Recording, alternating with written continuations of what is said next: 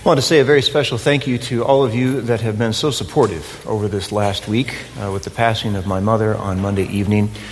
The cards, the flowers, the food, all of the posts on social media, the messages to me and my wife and my family. Thank you. Thank you. It is deeply appreciated. I want to welcome you to the beginning of a new series entitled God Has Great Plans for Your Past. And what better way to start than a story from my past.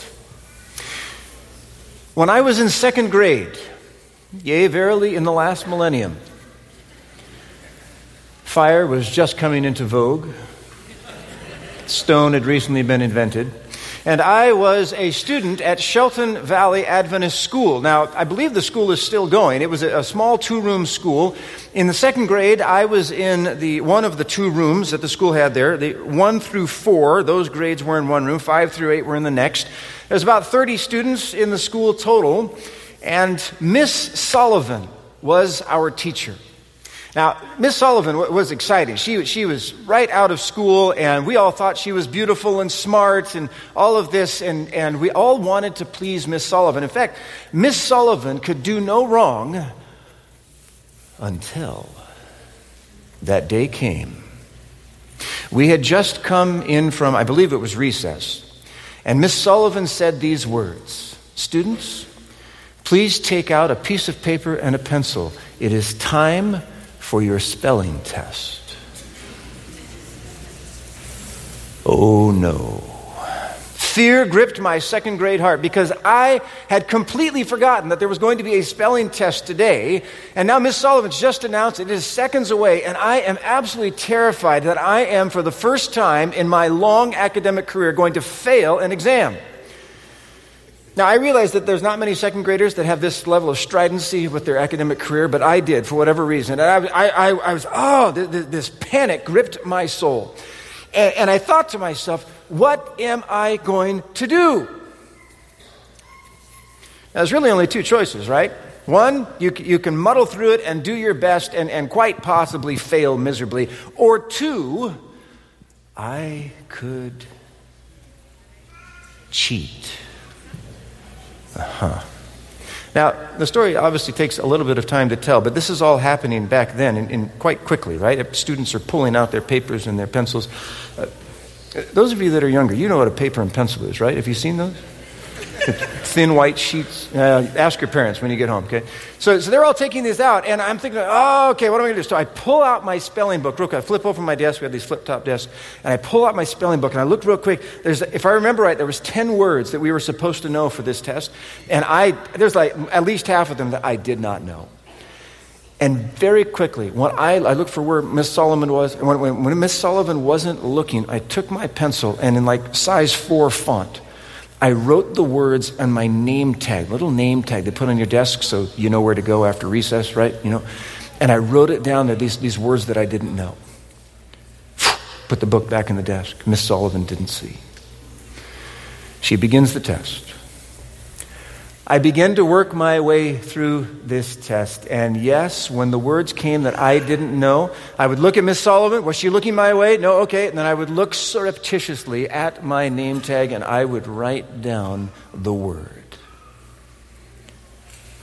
I was so glad that Miss Sullivan didn't know what I was doing. How do they know? How do teachers know when you are cheating? Yeah, she completely caught me by surprise. I had written yet another word from my cheat sheet there on my desk. Miss Sullivan came. She said, "Shane, put your pencil down." And she reached down and she took my uncompleted test. Not only had I just failed the test, I had failed the test in front of everyone else in that room. Oh, I was absolutely mortified. The test finished.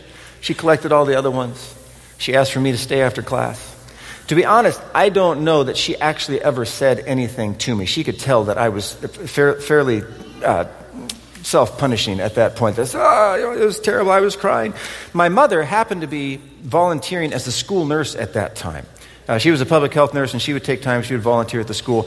And Miss Sullivan went and found my mother and said, "You might want to go talk to Shane. He seems to be having a hard time right now." And so my mother came in, and she couldn't find me at first because I had hidden under a table that was off on the side, and I had my knees tucked up, and I was sobbing under there. And my mom, she got underneath the table, and she came, and she put her arm around me, "Tell me what happened." "Oh, I cheated on the test, and I failed."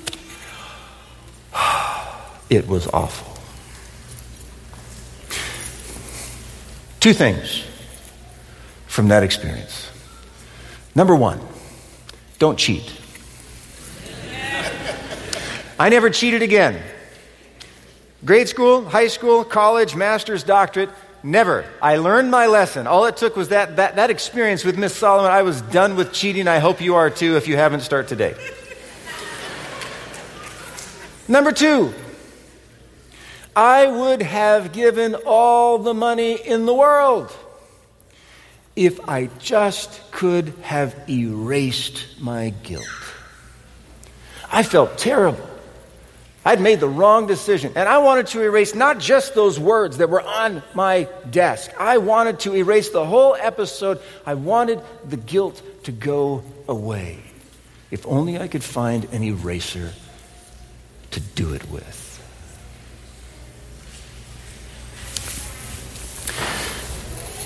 Have you ever done anything that you regretted doing? Have you ever sinned against someone else? Silly question, huh? You know, sometimes we can look back and maybe we can, put some sort of a quaint patina on something. Oh, that was so cute, when that happened, whatnot. But the fact of the matter is, if you live long enough and you continue down life's path, there will come a time when you do things that are serious. Something happens. Something goes wrong. You make a bad decision, perhaps a stupid one, that leads to great pain, not just for you, but for other people. And so difficult can those situations be that they will cast a shadow into the future. And you may be listening to me right now, and something that happened days, weeks, months, years, maybe even decades ago is still, as you are sitting here now listening to me, is still casting a shadow over today in your life. What do you do with that? What do you do when the guilt of the past is still overshadowing the present? Well, if you've experienced that, or if you're experiencing that now, I have good news for you. Because God has great plans for your past. If you have a Bible, take a look, please, at the book of John, chapter 18, verse 15. John chapter 18, beginning with verse 15. It's on page 729 in most of your red pew Bibles. Page 729, John chapter 18, beginning with verse 15. Let me just set the stage here for the story that we're going to join. The scene is this. Jesus has been with his disciples for about 3.5 years. His disciples have been with him through thick and thin. They have been through persecution from the scribes and Pharisees. They have seen tremendous miracles. They've heard Jesus' great sermons, all these incredible things packed into 3.5 years. And now the cross is getting close. Jesus has been in the Garden of Gethsemane. The sins of the world have been laid on him. He's sweating drops of blood. He pleads with his disciples to watch and pray. They cannot do it. They fall asleep. The Roman guards come, Judas at the front. Jesus is arrested. Peter pulls out his sword and whacks off Malchus's ear. And Jesus says, "No, don't do it. Put your sword away." And he puts the ear back on to Malchus. He heals him. And then the disciples flee. And we don't know how long they were gone, but after, maybe a few minutes, it would appear, at least a couple of them decide to circle back. And they want to go to where Jesus is. Jesus has been taken to the house of Caiaphas, the high priest, for questioning. And that's where we join the story. Verse 15 of John 18. Simon Peter and another disciple were following Jesus. Because this disciple was known to the high priest, he went with Jesus into the high priest's courtyard, but Peter had to wait outside at the door. The other disciple, who was known to the high priest, came back, spoke to the girl on duty there, and brought Peter in. "You are not one of this man's disciples, are you?" the girl at the door asked Peter. He replied, "I am not." It was cold, and the servants and officials stood around a fire they had made to keep warm. Peter also was standing with them, warming himself. Skip down to verse 25, please. As Simon Peter stood warming himself, he was asked, "You are not one of his disciples, are you?" He denied it, saying, "I am not." One of the high priest's servants, a relative of the man whose ear Peter had cut off, challenged him, "Didn't I see you with him in the olive grove?" Again, Peter denied it, and at that moment, a rooster began to crow.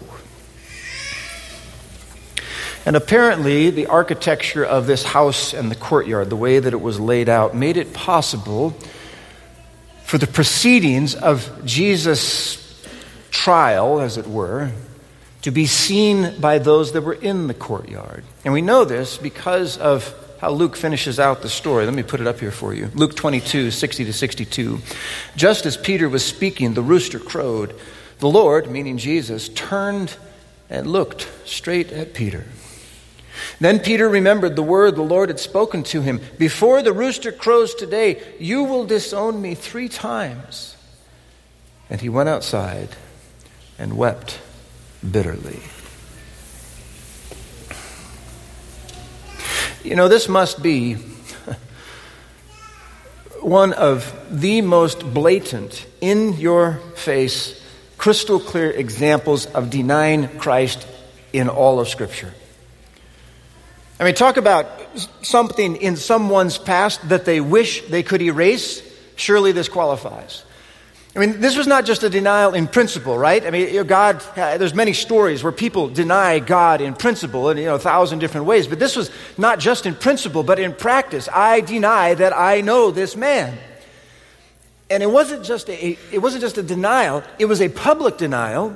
And it wasn't just a public denial, but it was a public denial in front of unbelievers. And it was also one that had been predicted just hours earlier. I mean, talk about being warned in advance, right? And yet, in spite of these words from Jesus to Peter, Peter had said, "I'll go with you wherever you go. I'll be there. I'll be on your side, Jesus." And Jesus says, "No, before the rooster crows, you'll deny me 3 times. And that is exactly what happened. And can you imagine? Can you imagine what it must have been like to hear that rooster crow and to look up and see Jesus with sadness on his face, looking back at you? I think I'd probably go outside and find it to be cold and dark and bitter as well. Well, what does Peter do with this? I mean, again, if ever there was a situation that you would want to erase, this is it. What does Peter do? Now, here is where I wish we had a little more detail from the Bible, but let's see what we can gather here. The next thing we know about Peter is not until chapter 20 of the book of John, where Peter runs to the empty tomb. He and John are in this foot race to the empty tomb. It's Sunday morning. Mary has come back, said he's not there. They rush to the tomb. They find indeed that it is empty. The next thing we know is that Jesus appears to his disciples as they're still kind of holed up in Jerusalem. They're still hiding from the authorities for fear of them. Jesus shows up, and it says that the disciples are overjoyed to see Jesus. We could imagine maybe that included Peter. We don't know. There's no record of Jesus and Peter talking on this occasion.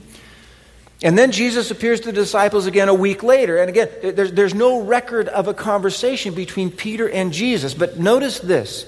In spite of the lack of explicit evidence of Peter and Jesus interacting, we do know at least one thing about what Peter did during this time. And it is a first point about God's plans for your past. Point number one, when your past is overshadowing your present, confess and repent. Confess and repent. Now again, it's true that we do not have the recorded words of Peter's confession, nor do we know exactly when they were said. Maybe he confessed and repented immediately afterwards outside of that courtyard. Maybe it was during one of the times that Christ appeared to the disciples. Whatever the case, we do know for a fact that he took this indispensable step of confessing and repenting. You say, well, how do you know? Because in just a moment, we are going to read another story of Peter. And in that story of Peter, Jesus is going to ask Peter to do something that he never would have asked him to do except that Peter had already confessed and repented of his sin. It is indeed a very important first step to disarming the power of a sinful past. Now, some people are tempted to think that we don't need to spend much time on this idea of confession and repentance because they say it's a fairly obvious one. And I would agree it's obvious. In fact, you don't have to be a Christian to have this be obvious to you. I mean, most people understand that this is just something that needs to be done if you do wrong. If you have messed up, fess up. If you did wrong, resolve not to do that wrong again. Kind of common sense, right? It's obvious. So let me just ask you, have you done the obvious? If you are sitting here right now and you sense that your past sins are casting a shadow, they're holding you back, have you confessed and repented? Now, as far as the mechanics of confession and repentance are concerned, this is not a difficult thing. This is not complicated. If you sinned against God, confess it to God. If you sinned against someone else, confess it to them. If you sinned privately, confess it privately. If you sinned publicly, confess it publicly. And with your confession, resolve also not to repeat the harm that you did. But that said, after doing this for almost 3 decades now, I have discovered that when you talk about confession and sin, there's at least 3 things that everybody needs to understand about those practices. I'm going to put some stuff up here on the screen. First of all, if your sin was against someone else and it was particularly severe, or if your sin was a public one, please get good counsel first before you make your confession. Get good counsel first before you make your confession. Talk to a trusted Christian friend of long experience or to a Christian counselor before you make your confession. Now, how come? Why would I say this is good practice? Because often in these kinds of situations, we are so emotionally involved in what happened that it's very difficult to see it objectively. And talking to someone of long experience with Christ before you take action steps can help you to do things in the right way and at the right time. Let me just give you an example. Within the last 20 years, within 10,000 miles of here, a man came to me and told me that he had committed what I'm going to call a financial sin at his place of work. Okay. And he said that his plan is that he was going to go to his work without any prior warning. He was going to call a meeting of everybody on his floor. It was quite a few employees and his boss. And there he was going to announce what had happened, what he had done. And I said, well, tell me the details of what happened. He said, I'm not an expert in your line of work, but help me out here a little bit to understand. And as he told me the story, it seemed to me that there was a pretty high possibility that not only were the rest of his coworkers not harmed by this, but that they didn't even know about it. And I said, I'll tell you what, why don't you indeed confess, but go to your boss first? Just the two of you. Okay, now he's going to hit the ceiling. He's going to be mad. He's going to be upset. But after the dust has settled a little bit in that conversation, then ask him if there are other people that need to be part of this conversation. Okay. He said, okay. So he went to his boss, and he confessed what he had been doing. And indeed, the boss hit the roof. He was pretty upset about it. And then after the dust had settled, the man asked his boss, he said, well, should I be talking to other people here? Are other people engaged? And long story short, not only were the rest of the office workers not harmed, they indeed had absolutely no idea about it. And if this man who was wanting to come clean and to make this thing right, if he had gone and just announced this to the office, there could well have been collateral damage to people who were not even involved in his sin. You know, announcing stuff like that, sometimes people run with stuff without fully understanding things. Maybe it could have generated some bad PR for the company that wasn't justified. You see, as it turns out, the man had indeed messed up, but it was rectifiable. And there was no, in fact, in the end, kind of miraculously, the man was not even fired. Okay? But had he gone and followed his initial plan, it could have been disastrous for other people who had no part in that. So when it comes to confession and repentance, do indeed follow God's plan in dealing with your past and be wise in doing so. Second point regarding confession and repentance is this. Repentance is a gift, so ask for it. You know how it is when you commit a sin, right? You are dying to confess it and repent. You're just loving the opportunity. Today is the day that If that's your attitude, we should probably talk afterwards. There's some things we should work through with you, right? Most of the time, when it comes to confessing to somebody, to repentance, general repentance, we're not real anxious to do it. Maybe it's shame. Maybe it's stubbornness. Or maybe we're convinced that God won't have us back. In times like that, we must remember that even repentance is a gift from God. In fact, not coincidentally, it was Peter himself who later proclaimed this in Acts 5, verse 31. He did it with power and enthusiasm. Notice this, Acts 5:31, God has exalted Christ to his own right hand as Prince and Savior, that he might, what's the next two words? Give repentance and forgiveness of sins. In other words, this is a full package deal. We serve a full service God. He knows that sin has made it, that our natural inclination is not to make this thing right, to not go back, to not confess. And so he gives us this gift. So if you are not wanting to confess and repent, then I would suggest that you begin with what's sometimes called the impossible prayer. The impossible prayer is this, and it can be used not just for this, but for most anything. The impossible prayer goes like this. God, you know that I do not want to do what you are asking me to do. But I am willing to be made willing. I am willing to be made willing. And then ask for repentance. Ask for that change of heart. And the sincere request, asking for repentance, it will be granted. It will come. And when God implants that desire in your heart, whatever your sin was, get to it. Be specific. Confess it. Don't bob or weave or mince words. Don't evade your guilt. Claim it, own it, confess it. Be brief. This is your path to freedom. A third point to remember regarding confession and repentance is this. When we confess and repent, God forgives. First service was a little sluggish. It's cold outside. They had struggled to get that amen out of their mouths. But I know they meant it in their hearts. So let me just say this one more time. When we confess and repent, God forgives. Amen. This is the foundation here of the gospel, is it not? I mean, what a launching point. God gives this to us freely and together. Just to remind us here, 1 John 1:9. Would you say this with me, please? 1, 2, 3. If we confess our sins, God is faithful and just and will forgive us our sins and will cleanse us from all unrighteousness. And all God's people said, Amen. Amen.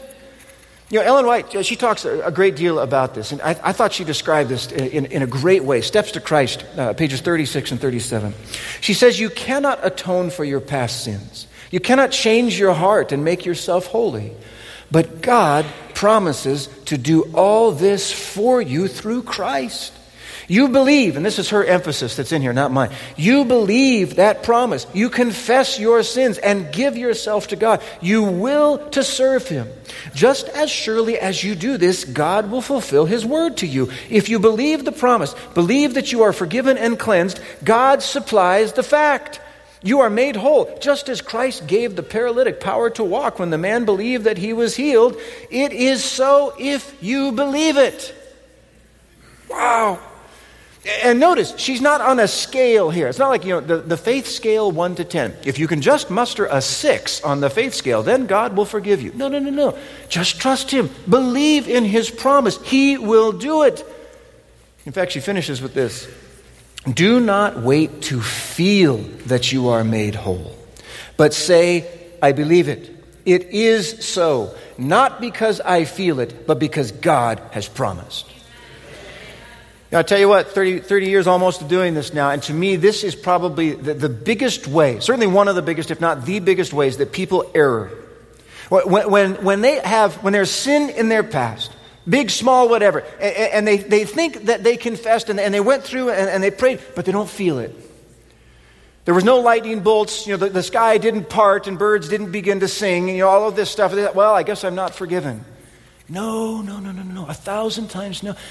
Jesus has promised, if we confess our sin, he is faithful and just, and he will forgive our sin and cleanse us from all unrighteousness. God is a fact, not a feeling. Forgiveness is a fact, not a feeling. When you confess your sin and you repent, absolutely God forgives. He's not looking for ways to keep you out of the kingdom. He's looking for ways to bring you in. And this is where it all begins. Praise the Lord that his promises are true and can be trusted. Now, as good as all of this is, there are more blessings yet to come. And we need to get back into the story with Peter here to see what's going to happen next. After an unspecified period of time, Peter and some of the other disciples head out to the Sea of Galilee to fish. Now, remember here, there's been a couple of times where they've seen Jesus. They went to the empty tomb, a couple of times seeing him. And now they're kind of in limbo. They're kind of waiting for marching orders here. Jesus is not with them. He's doing other things. And so there's expenses. Things need to be paid for. Peter says, hey, let's go fish. We know how to do that. And then we'll buy clothes and food, etc. So they go to the north end of the Sea of Galilee to go fishing. And I tell you what a trip down memory lane for the kingdom this must have been. Now, I've been to that part of Galilee, and it's just packed with what Jesus did. And for the disciples, Peter and the others that were there, this must have just been amazing to see. For instance, that very shoreline was the place where Jesus called them out of their boats into his ministry. The town of Capernaum was probably just a stone's throw away. It's right there on the shore, that northern shore of Galilee, where Jesus had performed these great miracles and preached these marvelous sermons. The hill where the feeding of the 5,000 took place, it was probably just over the rise where they could see there on the shore of the Sea of Galilee. And of course, this is the very body of water where Jesus and Peter for a little bit walked on the water on that night of the great storm. What a place. And yet, all could not have been well in the heart of Peter. Because even though Peter had confessed and repented and been forgiven by God, praise the Lord, Peter still knew that was not all he was created for. In fact, let this sink in. Peter at this time does not know his status with regard to, key word here, ministry for Jesus. Jesus has forgiven him, but can Jesus still use him? Can Peter ever work with Jesus again? Is he damaged goods? Was his denial of Christ proof that the Lord has no use for him any longer? And just to bring it down here to the present, have you felt that way before? Maybe you're experienced in spiritual things and you believe in forgiveness and you've confessed, you've repented, you've been forgiven. But now you kind of wonder, where does that leave you? Are you going to be kept at arm's length, forever just outside the inner circle? What is Jesus going to do with you? Let's find out. John chapter 21, verse 4. Page 732 in your red Bible. Page 732, John chapter 21, beginning with verse 4. The disciples have indeed gone fishing. They have gone fishing all night, but they have not caught a single fish. The sun is beginning to come up over the horizon. Verse 4, early in the morning, Jesus stood on the shore. But the disciples did not realize that it was Jesus. He called out to them, "Friends, haven't you any fish?" "No," they answered. He said, "Throw your net on the right side of the boat, and you will find some." When they did, they were unable to haul the net in because of the large number of fish. Then the disciple whom Jesus loved said to Peter, "It is the Lord." As soon as Simon Peter heard him say, "It is the Lord," he wrapped his outer garment around him, for he had taken it off, and he jumped into the water. A second point about God's plan for your past is this. When your past is dragging you down, swim towards Jesus. When your past is dragging you down, swim toward Jesus. You know, whatever the negative feelings were that Peter was experiencing at that moment, he now does precisely the right thing, and he ignores them. For someone greater than his feelings is now present. Peter knows who it is who is standing there on the shore. It is Jesus. And because it is Jesus, that is where he is going to go no matter what, and so should you. Because when your past is dragging you down, swim towards Jesus. When your past is dragging you down, pray to Jesus. Even and especially when you don't feel like praying to him, dive into those spiritually murky waters and do it. Open your Bible and read it, even when you don't feel like reading it. When your past is dragging you down, spend time with other caring Christians, such as a small group or a Sabbath school class, even and especially when you don't feel like doing so. Because when we do these things, when we swim toward Jesus, sooner or later, something like this is going to happen. Verse 9. When they landed, they saw a fire of burning coals there with fish on it and some bread. Jesus said to them, "Bring some of the fish you have just caught." Simon Peter climbed aboard and dragged the net ashore. It was full of large fish, 153, but even with so many, the net was not torn.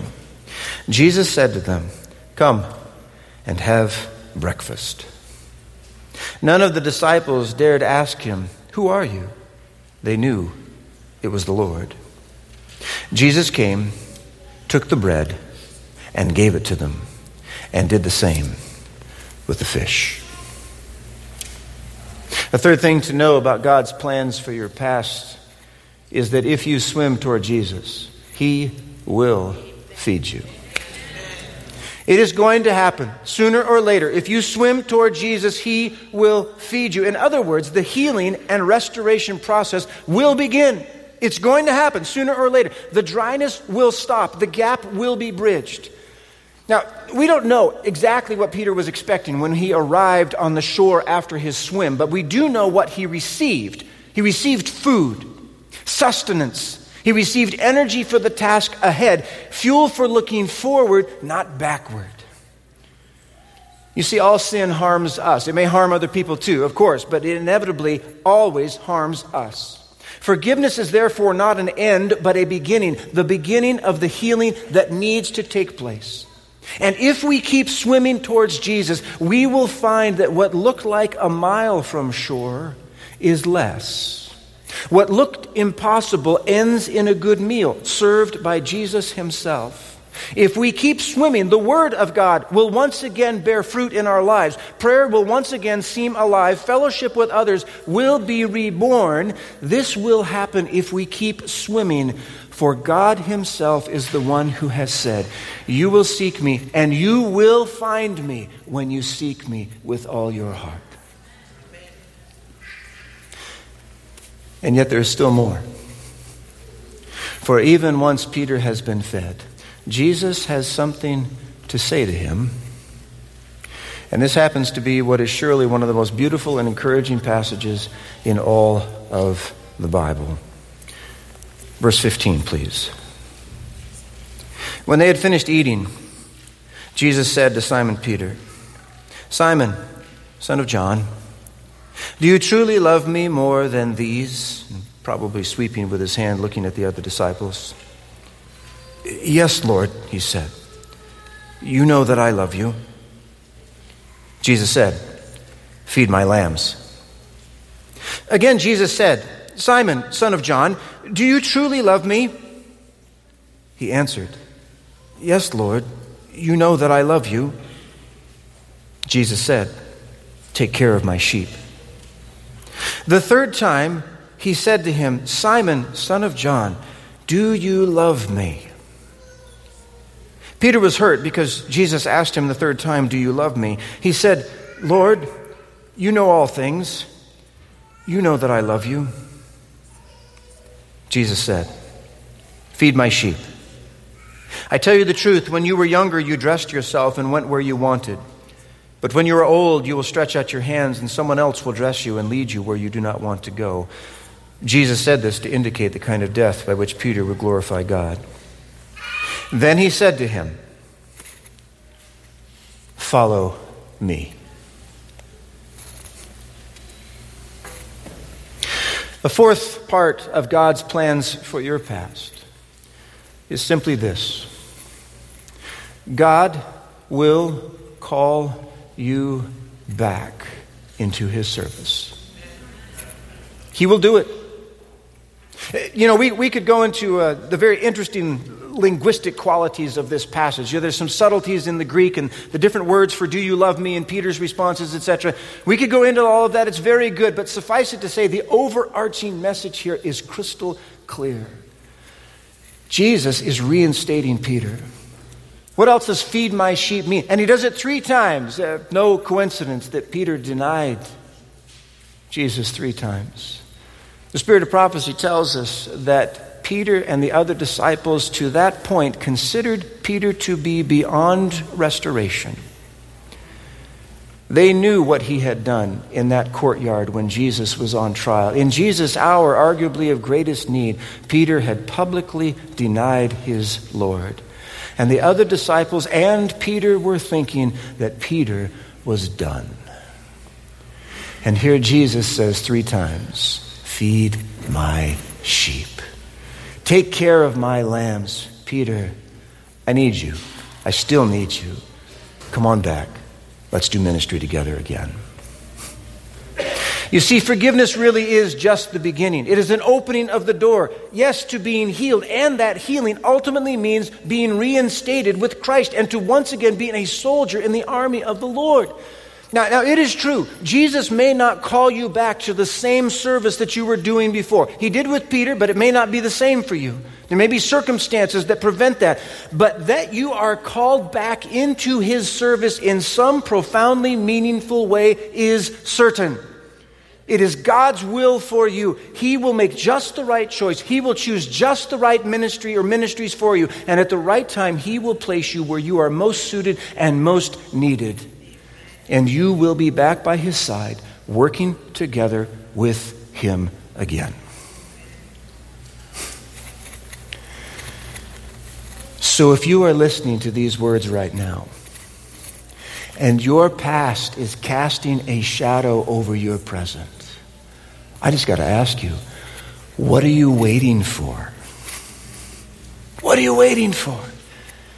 God has plans for you. If you don't have it yet, ask for repentance. Ask for repentance. Pray that impossible prayer. God will give it to you. Confess your sin. Repent of it. Christ is longing to forgive. And then dive into that water. Head towards the shore where Jesus has prepared a nourishing meal for you. He will feed and heal your soul. And yes, he is longing to call you into his service once again, cleansed, clear, and free.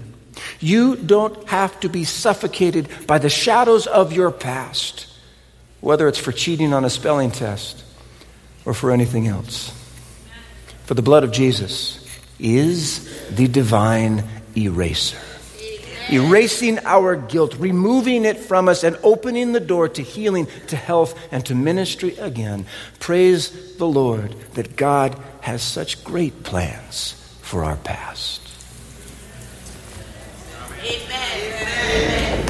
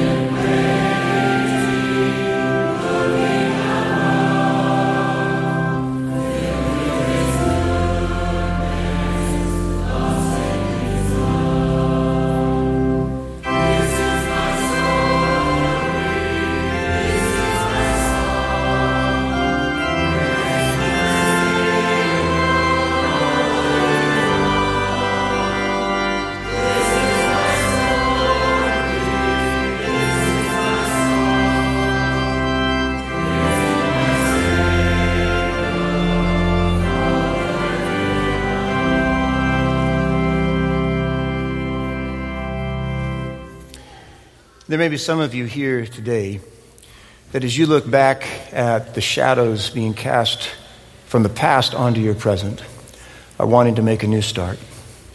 I want to invite you to come and see me after the service today if you would like to consider being rebaptized. If you have been baptized in the past, if you have lived a life that is very deviant since then with what the Lord would have you to do, come and see me. It might be that rebaptism is a new entrance into the kingdom of God for you. And for those of you maybe listening that maybe you've never been baptized, but after seeing some of the things here with Peter, you'd like to enter into the kingdom of God, clean, fresh, and forgiven. Come and see me afterwards. I'd love to talk with you. Let's pray together. Father in heaven, for all of us listening, Lord, whether we are here now or online now or delayed online later on, I pray, Lord, that if there be anyone that is carrying a load of guilt from the past, that this would be their day of freedom. May today be their day, Lord, that they accept your grace, your goodness, and your forgiveness. May today be the day that they start afresh. May today be the day that they begin to walk with and in you. This is our prayer, and we ask it in your name. Amen.